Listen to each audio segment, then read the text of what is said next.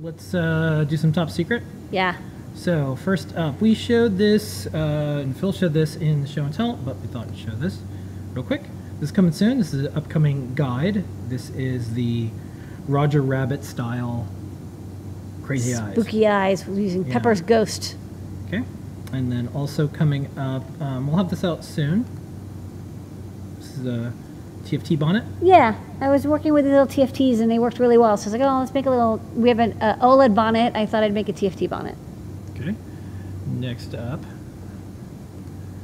Now, this is one of those ones where we want everyone to tell us what we did wrong with this board, because everyone has opinions when you don't want them, but we want them. So this is an STM32 Feather. That's right. It's the STM32 F405 Feather. Yeah.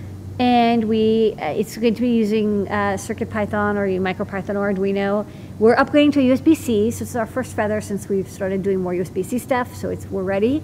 And it's got a STEMMA connector at the end, STEMMA QT. It's got QSPI flash. Underneath, it has an SD card slot, so you can have an SDIO connected SD card. And I'm just looking for feedback. Does anyone have any hints or tricks for the STM32 F405? Yeah. Have you used it? Don't worry, we'll do a blog post. The comments will be open. What do you think I should do different, or what did I do wrong? Because it's almost routed. I have a couple air wires left to go.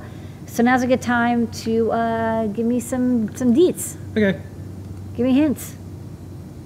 Back in the vault. Back in default with you. All right.